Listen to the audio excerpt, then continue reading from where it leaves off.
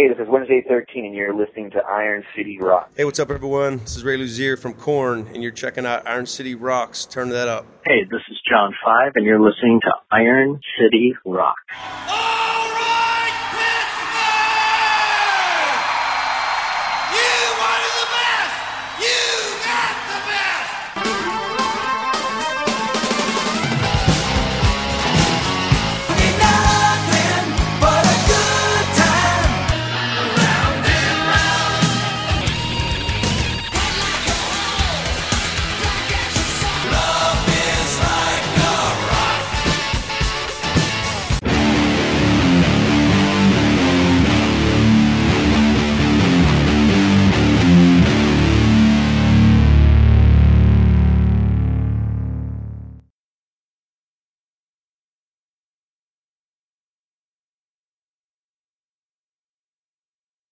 Hello and welcome to episode 335 of the Iron City Rocks podcast. I'm your host, John, coming to you from the Iron City of Pittsburgh, Pennsylvania, bringing you the best rock, hard rock, heavy metal, and blues talk on the net.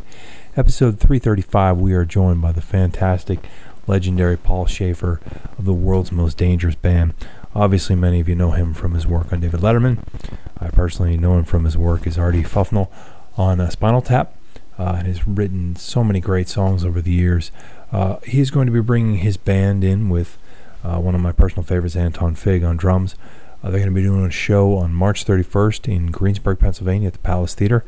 Beautiful venue. Should be an awesome night of music, and as Paul talks about in the interview, some storytelling as well. So we're going to play you a track off of Paul and the World's Most Dangerous Band's new album.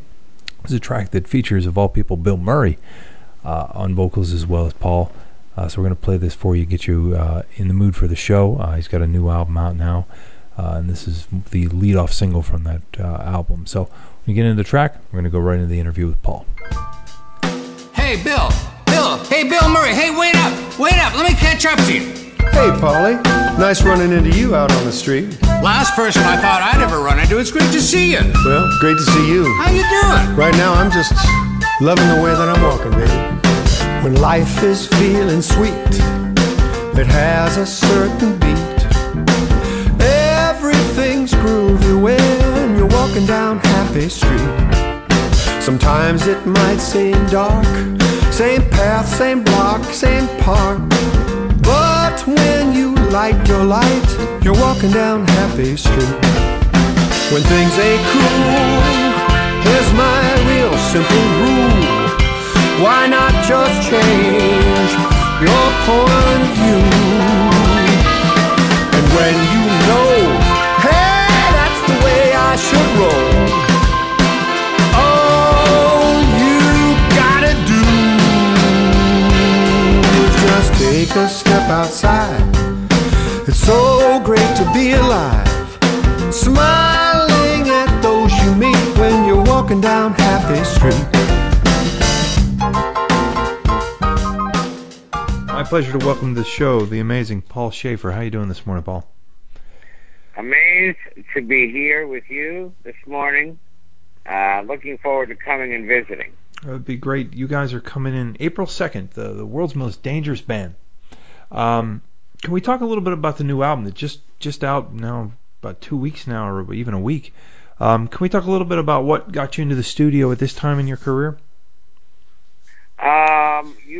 The Letterman show ended almost 2 years ago, I guess, and I was sort of at loose ends. What am I trying to slow down and smell the roses? And, it was just a bad idea. Right. And I just got a call from Seymour Stein, the legendary record exec of Sire Records fame, Madonna, Talking Heads, Katie Lang, Joey Ramone, on. And I've gotten to know this man over the years of being involved with the Rock and Roll Hall of Fame induction dinners.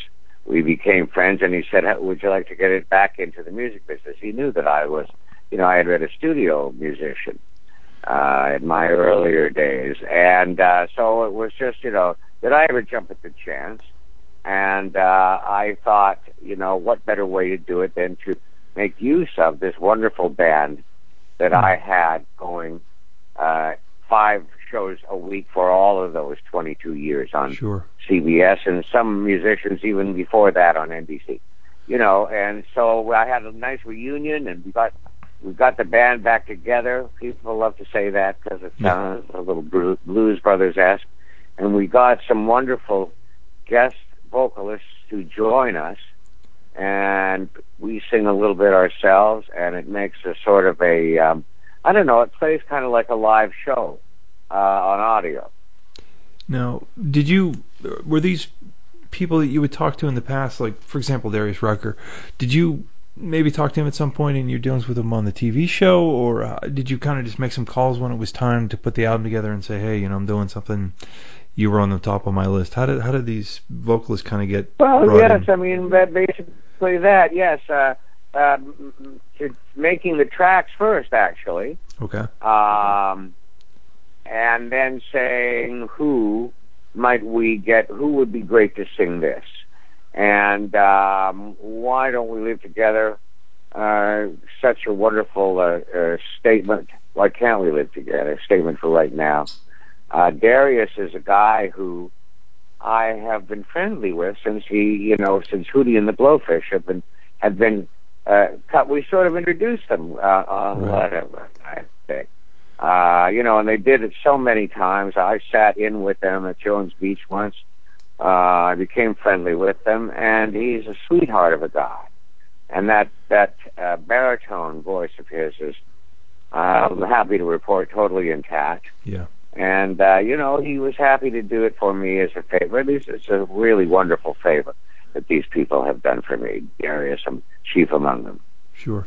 Now, how hard was it to get everyone in the band back together? I know Anton Fig was just here, it seems like, a week or so ago with Joe Bonamassa, and it seems like, just in particular him would be a hard guy to nail down. How hard was it to get everyone back in the same place at the same time? Well, there's him, and there's Will Lee, who is also very busy, still, one of the last remaining busy studio cats, who also has an organization called the Fab Four. I bet they play there too. Beatles tribute band that he does. I was able to schedule everybody in for 4 days at the Electric Lady Studio in Manhattan, playing together, and just enough time. We did the whole album really that way in 3 days.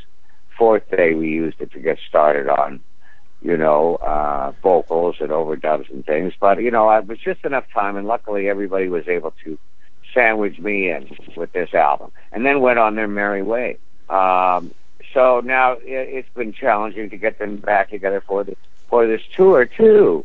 And some of them, I've got great, how the saying goes, you got to have somebody that can't make it, you got to have somebody better in that spot, which I do. Wonderful musicians. A couple of times, Anton maybe with Joe Bonner in Australia. Yeah, you never know. So in a couple of cases, wonderful New York musicians come out who also, do a bang-up job of singing and playing this show. Sure. Now, it's kind of amazing to think when you say 3 days and then a fourth day to do the overdubs, when you look at what albums used to take 30 years ago to make. We went on from there. I don't mean we weren't finished. I'm sorry, but to interrupt, but we weren't finished after that fourth day. We then went to a smaller studio. Richard Gotterer, my producer, has his own studio. We continued there, fixing and mixing, as they say. Right. So the process went on. But as far as everyone together playing in the old-fashioned way, it's just playing to a computerized thing that we also made in that little studio first. Sure. A sequence, something to play along to, a nod to the more contemporary way of making records. So we have that too. But anyway, I'm sorry to interrupt. What were you saying? No, I was just amazed. The speed at which bands can do things in the studio nowadays compared to early on in your career when bands would take over a studio for a month, to make just a pre-production would take that long. Yeah, part of it is just a style and economics, dictated by economics and how much money was being spent back in the day to which you're referring, where you were just spending that much money trying to get a snare sound, Yeah. Mike, he's playing the snare drum all day long and trying to get the perfect sound. Well, now, of course, that work has been done, recorded, can be sampled. It's, yes, of course, it's amazing. Yeah, technology certainly made it a different environment. Valerie Simpson of the famous Ashford and Simpson, how did you come to work with her in particular? Well, huge fan of hers. Not only, she's not that, she's a couple of years older than I am, but, enough that when I was still in school and she was at Motown with her late husband writing nothing but like The Real Thing, Baby, and Ain't No Mountain High Enough, so many of my favorites. And then her solo album came out when I was in college, and the way she played gospel piano, I was just enraptured by her. And then, a few years later, I was in New York myself doing studio work and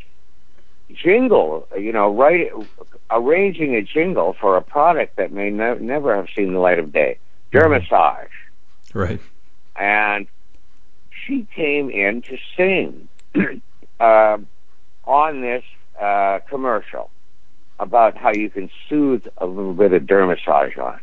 And I'm saying that the great Valerie Simpson, oh my God, so much soul came out of her when she said soothe that Dermassage. I was saying, Valerie, cool it. It's just anyway, we hit it off. We had the same sense of humor, and she could see how in awe I was of her, and we became friends. I've done a number of things with her over the years. Appeared on a Disney special with her and her husband, who was alive at that time, and Nick Ashford. And then she sang on an album that I made in '89, Coast to Coast. She sang a wonderful vocal on one of her songs on that album, and here she is singing one of her songs again. This time she does it with Felicia, though, from my band. Right. I introduced those two chicks. They became friends. She's got her own club that she's had on the Upper West Side for years, Sugar Bar. Thursday nights there are a madhouse, and we've hung out together over the years. And it's sweet of her not only to sing on the record, but come on this tour. She's my special guest. She will come out and do a wonderful set of her own music in the midst of my set. Awesome. So what could be, and teach us all the meaning of soul while she's at it. What could be better? Now, in the live show, you're going to be hitting a new album, I would assume, pretty hard, most of the tracks? Well, we're going to be doing the tracks that work for us live. I don't think anybody else could do what Shaggy does on the album, on Cast Your Fate to the Wind. So, no, I don't think we'll try a song like that, but other songs we will, and of course the ones that we ourselves sing. A lot of people are relating to this the version that I have done of the Georgie Fame classic from the 60s. Yeah, yeah. Certainly going to be doing that one. And Valerie will be there to do her track on the album and stuff, But I don't think you have to do, we're going to be doing our own thing too, and I'll be telling stories about, over the years collected so many about many of the greats that influenced me, that I got to meet and worked with, and we'll be doing our tributes to Michael Jackson and stuff, that we have always done because it just was a natural way that we went in trying to figure out, what to do for an audience. It sounds like an amazing evening. Paul, I'd be remiss not to ask you, Artie Fufkin of Polymer Record fame. How did you Thank you for bringing up one of my hits. Yes. How did you get involved in the picture? And did you see at the time that picture would, have the legs that it still has to this day in rock? Certainly not. No, wouldn't have seen that. Got involved in it because of friendship. I'm a very close friend of Harry Shearer, who was a bass player in the Spinal Tap band, and even before I met Harry, I knew Chris Guest. He and I worked together with Bill Murray, as a matter of fact, on stuff for the National Lampoon Radio Hour, 1974. Anyway, Harry thought of me for a part in Spinal Tap, the promo man, and basically he sold the others on me and gave me this shot to play a role in it. And I went to California on a weekend. Letterman show had just started. Did 2 days of work on it. And would I have ever thought? No, I don't know. I mean, it was so well done, you know. The guys are so observant and they're so funny, and they made something that the people, you know, who were doing it, there were actual rock bands related to it, and some said, you know, it's so real, it's not that funny. Whatever it was, people still relate to it, and I was asked to do recently recreate my character, Artie Fufkin, for a little Funny or Die sketch, which I did do in honor of the release of this record. It's as if Artie Fufkin's still in the business, and I have come back, you know, and I'm promoting my record with him. And my daughter, the lovely Victoria Schaefer, 24 years old soon, appears in it as a sort of a fangirl who gets confused. That's all I want to say. Awesome. About that, but, you know, I'd love to talk about the film. Yeah, it's one of those things where my daughter's... You know, it was such you kind of captured lightning in a bottle there. I think the entire film. You know, it's one of those things where you look at it and it's like, it was a funny movie the first time you watched it, and then over the years it seems like the more and more you watch it, you know, the funnier it is, and you realize that, you know, you've seen things, you know, being involved with the business that, you know, actually even get even funnier. You know, so it's always interesting when you see a major rock star say that they don't get the movie. That always kind of some mega rock stars said they don't get it. I never heard that. Yeah, but it's interesting. Maybe you have to be of a certain vintage. I mean, this was rock and roll, you know, arena rock in its early days, sort of. This is what this band was supposed to be. Right. Would Katy Perry? Well, she may have gotten lost in the basement, you know, in Cleveland.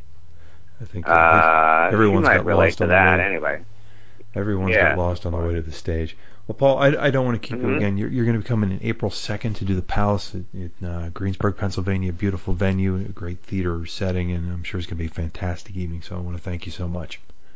Can't wait. I hope you come out. I'm looking forward to getting in front of a real live audience and entertaining them. And, you know, I feel that is the true show business, and that's what I'm excited about.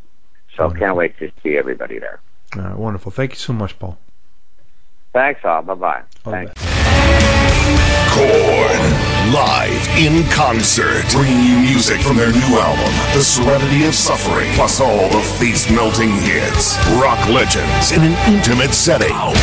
May 10th, Stage AE Outdoors. With special guests, Animals as leaders, and Dead. Tickets are on sale now at Ticketmaster.com or the Stage AE box office. Brought to you by Como West North Shore. Korn. Again, a big thanks to Paul Schaefer from the World's Most Dangerous Band for coming on the show. The new album is out now. It's called Paul Schaefer and the World's Most Dangerous Band. And they're going to be doing a show, as I mentioned, March 31st. Greensburg, Pennsylvania at the Palace Theater, so I want to get out and check that out. That's this weekend coming up as you're listening to this, so hope you enjoy that, and hope you enjoyed the interview with Paul. Paul, so many things in music, it's unbelievable. Played with the Honey Drippers, as I mentioned, was in Spinal Tap, have written some fantastic music, and has literally jammed with everybody on earth, so just great to have such a legend on the show. So I hope you enjoyed it. Until next time, you can visit us at IronCityRocks.com. Facebook, Twitter, YouTube, Instagram are all /Iron City Rocks. You can get a hold of us at IronCityRocks@gmail.com, or you can use the contact us link on our homepage. And until next time, we thank you for listening.